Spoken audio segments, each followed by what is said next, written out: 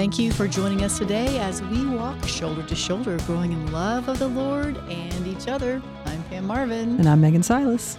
And welcome to this episode of Shoulder to Shoulder once again as we continue our series on the joyful mysteries of the Rosary for this beautiful month of May, the month of Mary. That's right. And as we did with the last episode, we're going to start with the recounting from the Gospel of Luke. Right. So today we're doing the visitation. So Mary, to remind you, Mary has just received the message from Gabriel that she indeed will be the mother of the Messiah, and the Holy Spirit has overshadowed her. And so she is with child. But she finds out also from Gabriel that that her cousin Elizabeth is in the 6th month of her pregnancy as another miraculous event proving God's power. And so Mary is then moved. Mary visits Elizabeth. During those days, Mary set out and traveled to the hill country in haste to a town of Judea, where she entered the house of Zechariah and greeted Elizabeth. When Elizabeth heard Mary's greeting, the infant leapt in her womb, and Elizabeth, filled with the Holy Spirit, cried out in a loud voice and said, "Most blessed are you among women, and blessed is the fruit of your womb. And how does this happen to me that the mother of my Lord should come to me? For at the moment the sound of your greeting reached my ears, the infant in my womb leapt for joy. Blessed are you who believe that was spoken to you by the Lord would be fulfilled." And Mary said, "My soul proclaims the greatness of the Lord. My spirit rejoices in God my Savior, for he has looked upon his handmaiden's lowliness. Behold, from now on will all ages call me blessed. The Mighty One has done great things for me, and holy is his name. His mercy is from age to age to those who fear him. He has shown might with his arm, dispersed the arrogant of mind and heart. He has thrown down the rulers from their thrones, but lifted up the lowly. The hungry he has filled with good things, the rich he has sent away empty. He has helped Israel, his servant, remembering his mercy, according to his promise, and to our fathers, to Abraham, and to his descendants forever." Mary remained with her about 3 months and then returned to her home. Amen. Amen. All right. I could just sit with that. I know. It's just really very powerful. Magnificat, especially. Mm-hmm. Whenever I would go through bouts of depression, there's oftentimes I would say this Magnificat. My soul proclaims the greatness of the Lord, and my spirit rejoices in God my Savior, for he has looked on the handmaid in her lowliness. And it always just really lifted me to be able to speak those words like that of Mary, to think of God's goodness and mercy and blessing. You know, it said mercy in that passage 2 or 3 times. I thought that was really cool. He's remembered his promise of mercy. Mm-hmm. Yeah. Which is our Savior, right? Yeah. Coming absolutely. into the world. Mm-hmm. And I love how she says, all generations shall call me blessed. And in the last episode, we were talking about humility and what true humility is, and it's to know the truth of yourself, to not have a false humility that says, I'm lower than I really am. And so, one might hear this and think, oh, well, that's kind of cheeky to think, you're saying that you're going to be famous through all generations call me blessed. But it's the why that's important, because the Almighty has done great things for me, and holy is his name. Like this sense of one's own blessedness in relation to God's work in our lives. And so, one of the things that I have pondered about this passage is the reality of the importance of giving testimony to the great things that the Lord has done in our lives. A couple episodes ago, I gave a testimony about, receiving the gift of tongues. And there's so many other testimonies that I could give about beautiful things the Lord's done in my life, my conversion story and all these sort of things. And I think that those places of personal witness to the action of God in our lives are profound, powerful means of evangelization and a desired thing by God as a means of showing him gratefulness. And so one of the things I love about this is, this whole thing happened to Mary in the Annunciation, this remarkable thing, right? We don't have any account in the Gospels of her telling anybody about it. She very well may have, but we don't have an account. But what we do have is that when she got to the point of being with Elizabeth, and Elizabeth acknowledged the truth of who she is, saw Mary for who she is, the mother of her Lord, it was then that being acknowledged of the truth of her identity, Mary gave her testimony. And how powerful it is in our lives as Christians that walk together to acknowledge the true identity of the person before us, so that then they can be free to give the testimony to how they became that through the power of God. Oh, Megan, that's beautiful. I'm having so many things rush through my brain. I'm like, which one do I want to pick and talk about? Because as you're saying that, in a way, you really see the virtue of encouragement in here. Oh, absolutely. That's such a beautiful thing, because as they're talking, I'm thinking of, friends in my life that are going through difficult times and thinking, how can I encourage them? And, just asking them their story. Like, I know that you are a lover of the Lord. Can you tell me more about when you've had your conversion once, twice, 3 times? I like to think that we have deeper conversions. Like we convert and then we get deeper. So we have these deepening conversions. But that really reminds me, a way to encourage others is like, so tell me what Jesus has done for you. Absolutely. Yeah. And honestly, like if you do, kind of this, there's St. Catherine of Siena Institute has this spiritual charisms in list, and one of the charisms is the charism of encouragement. And so to speak to that as the reality that the movement to encourage another is the work of the Holy Spirit in a person. And in fact, it says that Elizabeth cried out in response to the Holy Spirit. Like, how else would she know that Mary was pregnant, right? And so she cries out in a large voice and then speaks to her of who she is. Most blessed are you among women, and blessed is the fruit of your womb. And one of the things that I learned regarding encouragement, because I'm gonna share with you that when I took the spiritual gifts inventory quiz, my number one charism based on that is the charism of encouragement. Is it really? And what I learned when I went deeper with the understanding of what is encouragement, it's not just like, you're awesome, way to go, you're the best. It's not just that.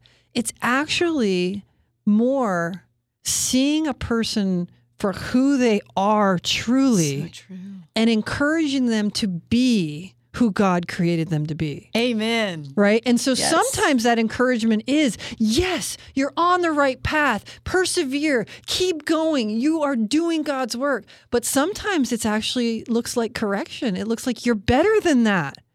Be better than that. I see who you are. I see the goodness and the greatness that God has planted in you. And I call it out from you because I know that you are made for greater than this. And so in this, we see Elizabeth seeing the beauty and the dignity and the wonder that is who God created Mary to be. And she acknowledges it with joy.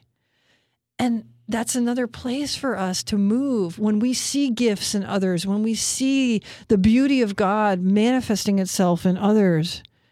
We should respond in joy, not in jealousy, not in envy, not in a sense of our own littleness or like, oh, I wish I could be like that. I'm yucky. I'm no good compared to that. No, we should look at a person in front of us manifesting the glory of God that he's placed in them and say, praise be to God for you who are blessed and are blessing me in your blessedness. So, Megan, I want to just take a second to apply this to real world situations to, like I say, it's all real world, right? But current day, let's say that.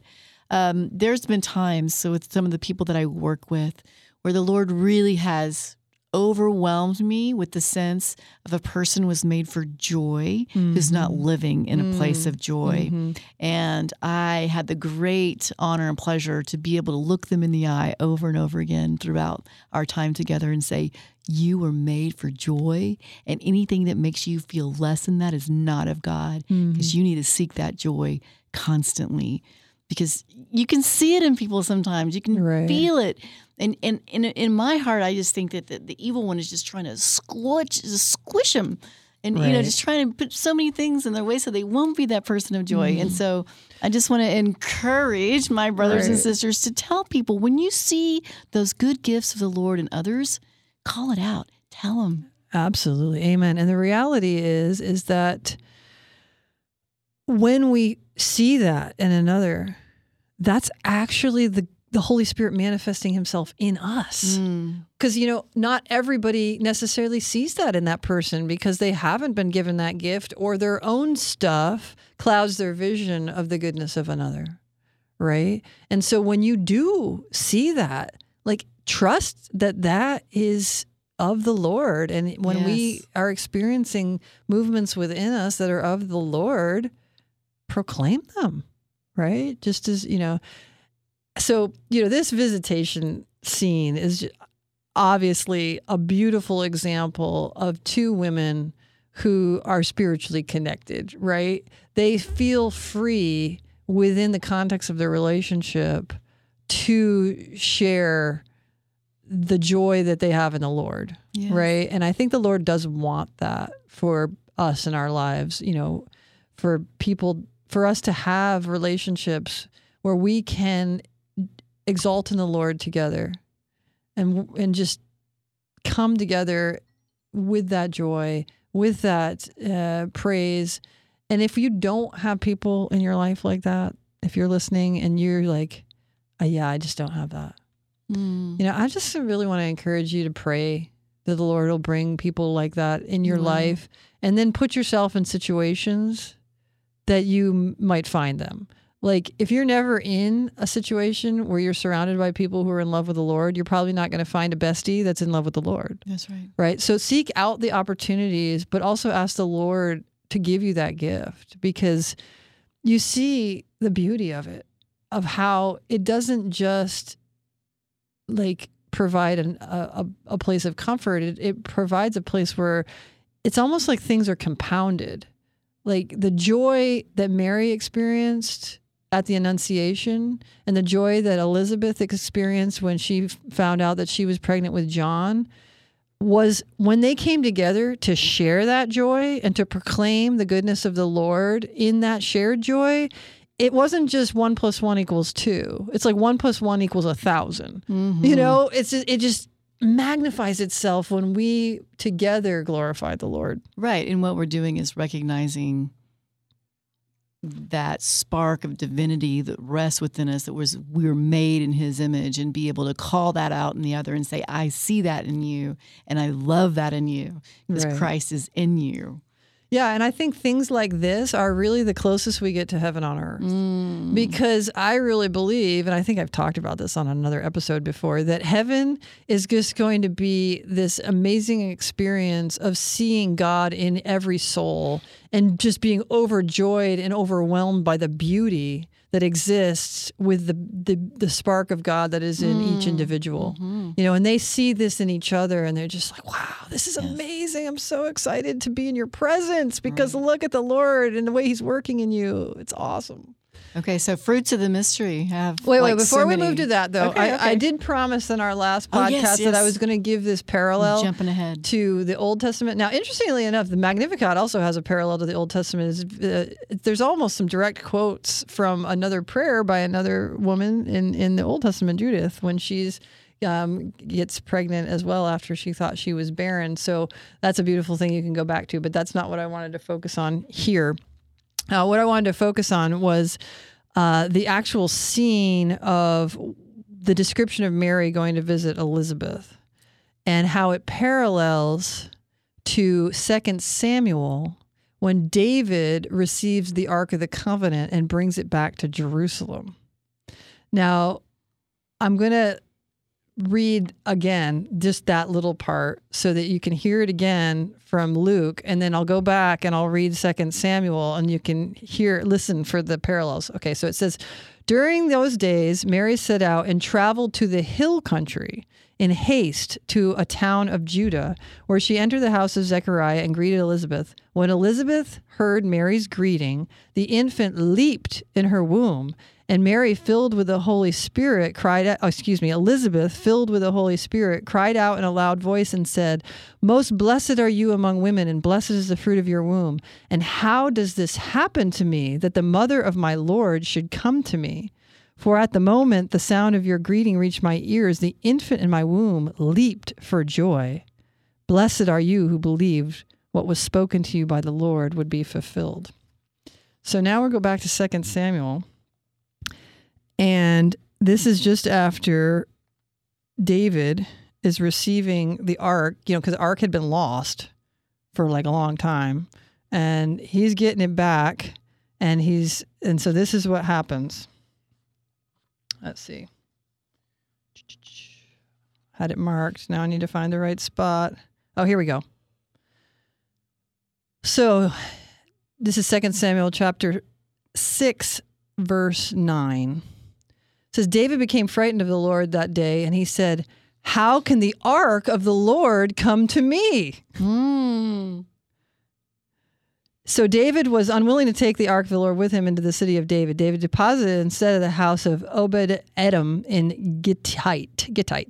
The ark of the Lord remained in the house of Obed-Edom in Gittite for 3 months. And the Lord blessed Obed-Edom and all his household. When it was reported to King David that the Lord had blessed the household of Obed-Edom and all that he possessed, all that he possessed, because of the ark, David went to bring up the ark of God from the house of Obed-Edom into the city of David with joy. As soon as the bearers of the ark of the Lord had advanced 6 steps, he sacrificed an ox and a fatling. Then David camped dancing before the Lord with abandon, girt with a linen ephod. David and all the house of Israel were bringing up the ark of the Lord with shouts of joy and sound of the horn. And as the ark of the Lord was entering the city of David, Michal, daughter of Saul, looked down from her window and saw King David jumping and dancing before the Lord. Just as John jumped and danced. And so you hear, how is it that the ark of the Lord would come to me? How is it that the mother of my Lord would come to me? 3 months it stayed in the this house of Obed-Edom, which is in the hill country. Yeah. And as it went, David danced just like, and so it's just... It's not a coincidence. No, it's a fulfillment. Right? It's a fulfillment. And foreshadowing and fulfillment. Yeah. So as the ark, you think about it, what it contained originally, it had manna, stone tablets of the 10 Commandments, and it had Aaron's staff, right? Mm-hmm. So what are those? It had the bread of life, manna, it had the word of God, the commandments, and it had the symbol of the priesthood. What is the staff? Okay. The staff. What is Jesus? He's the bread of life. He is the Logos, the Word of God, and he is the high priest. And that's exactly what was in the womb of Mary. Wow. The new covenant. And so when you go into Revelation and it talks about the new Jerusalem and the covenant is revealed in the New Jerusalem, immediately after that, it starts talking about the woman. And so this sense of we as Catholics seeing Mary as the new covenant, that place that where God overshadows that creature, that created thing. The ark was created, right, by design of God to very specific, specifications, just as Mary was designed by God with a very specific way, conceived without sin, kept sinless, remained a virgin, to be that vessel, which was to carry the Holy of Holies, the Almighty God's presence on earth. And it's just such a beautiful, awesome thing. I mean, literally awesome. It's invoking so much awe. Yeah. Right. So what else? You said before I got onto my little Old Testament kick, you were talking about virtues that you wanted to draw out. Yeah. Well, I'll start with the one that really came to me as I've been praying the rosary. I contemplate the mystery and I think what virtue really stands out to me.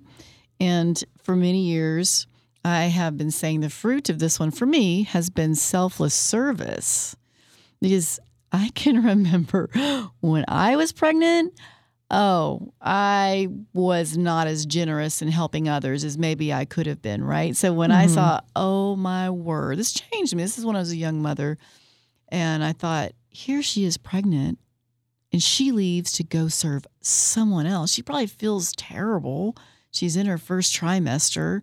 But yet what does she do? She goes to serve and be with Elizabeth in her household for several months to serve someone else. And I'm like, wow, that's some incredible selfless service. So that was one of the main ones that's always stood out to me. But as we talked, you can see how the encouragement's there, the evangelization of how good God is in this one. Gratitude to God for what he's doing. You could contemplate any of these as the fruit of that mystery, depending on your own contemplation. Mm-hmm. Yeah, there is really so much there. And it just, you were talking about that woman at work earlier and how she was made for joy. And I think this mystery really just does remind me of how that is such a powerful fruit of loving the Lord, believing in God's goodness, trusting that he is working in our lives, and that we're meant to be a joyful people.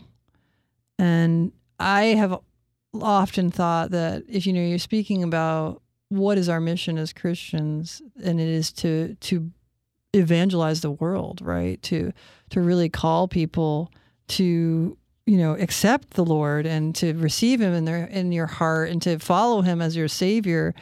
If we don't have joy in that, if we aren't just brimming over with delight over the great things that God has done with us, we're not going to be effective witnesses. No, not at all. And so I think this is a beautiful example of how we're called to be as, witnesses in the world of proclaiming the goodness of the Lord. Yeah. And Megan, one of the ways that I've always kind of like really, like an examination of conscience at the end of the day is like, what did I let steal my joy? Because that is not from God. Yeah. Good point. That's usually something in me that is a lie of some sort. There's, that smoke of Satan that can enter in. It's like, what did I allow to steal my joy today? And that's a really good point of contemplation always, to think, why did you let it, take that out of you, to drain it out? Because you probably have a sin kind of wrapped up in that if you let your joy be stolen, because that's not what God wants. He wants you to maintain it so that you can be that light to the world. And I'll quote Mother Teresa, joy is the net in which we catch souls. Yeah, and I think, when you're talking about what is stealing my joy, that's actually, like, if you have a spiritual director or something, or, someone that you kind of talk about these things with, that is a place to go deeper if you find that there's a place in your life where you are just struggling in joy, that there's usually something there, like something deeper, that you would be good to examine and work through, and try to, with the Lord. And often you will need sort of the guidance of another, because so often in those places we lose a good sense of objective perspective. We're just we've bought some lies of the enemy, or, Absolutely. We have some woundedness or Just whatever. too close. Yeah. And so those are places where the Lord wants to bring healing. And what you see here is that you have these two women who are living in the fullness of the goodness of the Lord in their lives, and not out of woundedness and not out of lies. And so, because, for example, Elizabeth could have, bought a huge lie that, somehow she was less than because she had been barren for all these years, right? But she's not living in that. She's living in the joy of the moment and of what God is doing in that moment in a powerful way, and trusting that his plan is a beautiful, good plan. And so when we're struggling with joy or struggling in trust, it's always important to work through those areas and really attend to them, because those are going to be places that are going to limit us in our ability to live in the fullness of the Lord. It's so true. Yeah. But I do need to make a correction. I think I said the prayer of Judith was the one that was Yeah. It's not Judith. I think it's Hannah, I think. Hannah, okay. So I Stand corrected. I think the Holy Spirit was just like, you made a mistake there, and I correct it. So anyway, I stand corrected. Yeah. And, but anyway, I think as we wrap up, I just want to reiterate, seek people that you can rejoice in the Lord with. And if you have people that you do rejoice, that you share a faith, and you're not intentionally joining together to pray and spend some intentional time rejoicing in the Lord together, do it, because it really will bless you, and it'll bless all the world to see it as well. Just as this has rung down throughout the centuries, this joy of these two women that they've just proclaimed, So let us be Christians who together proclaim the goodness and the glory and the joy that we have in the Lord, because the reality is, in this world today, that will resonate. Mm-hmm. With so many people feeling hopeless, disillusioned, cynical, all those, so much negativity, to see two or more gathered together in joy and praise, it will bear fruit. Just as those two women were so fruitful. All right. Well, we'll hope you join us next time. And until then, God bless. God bless.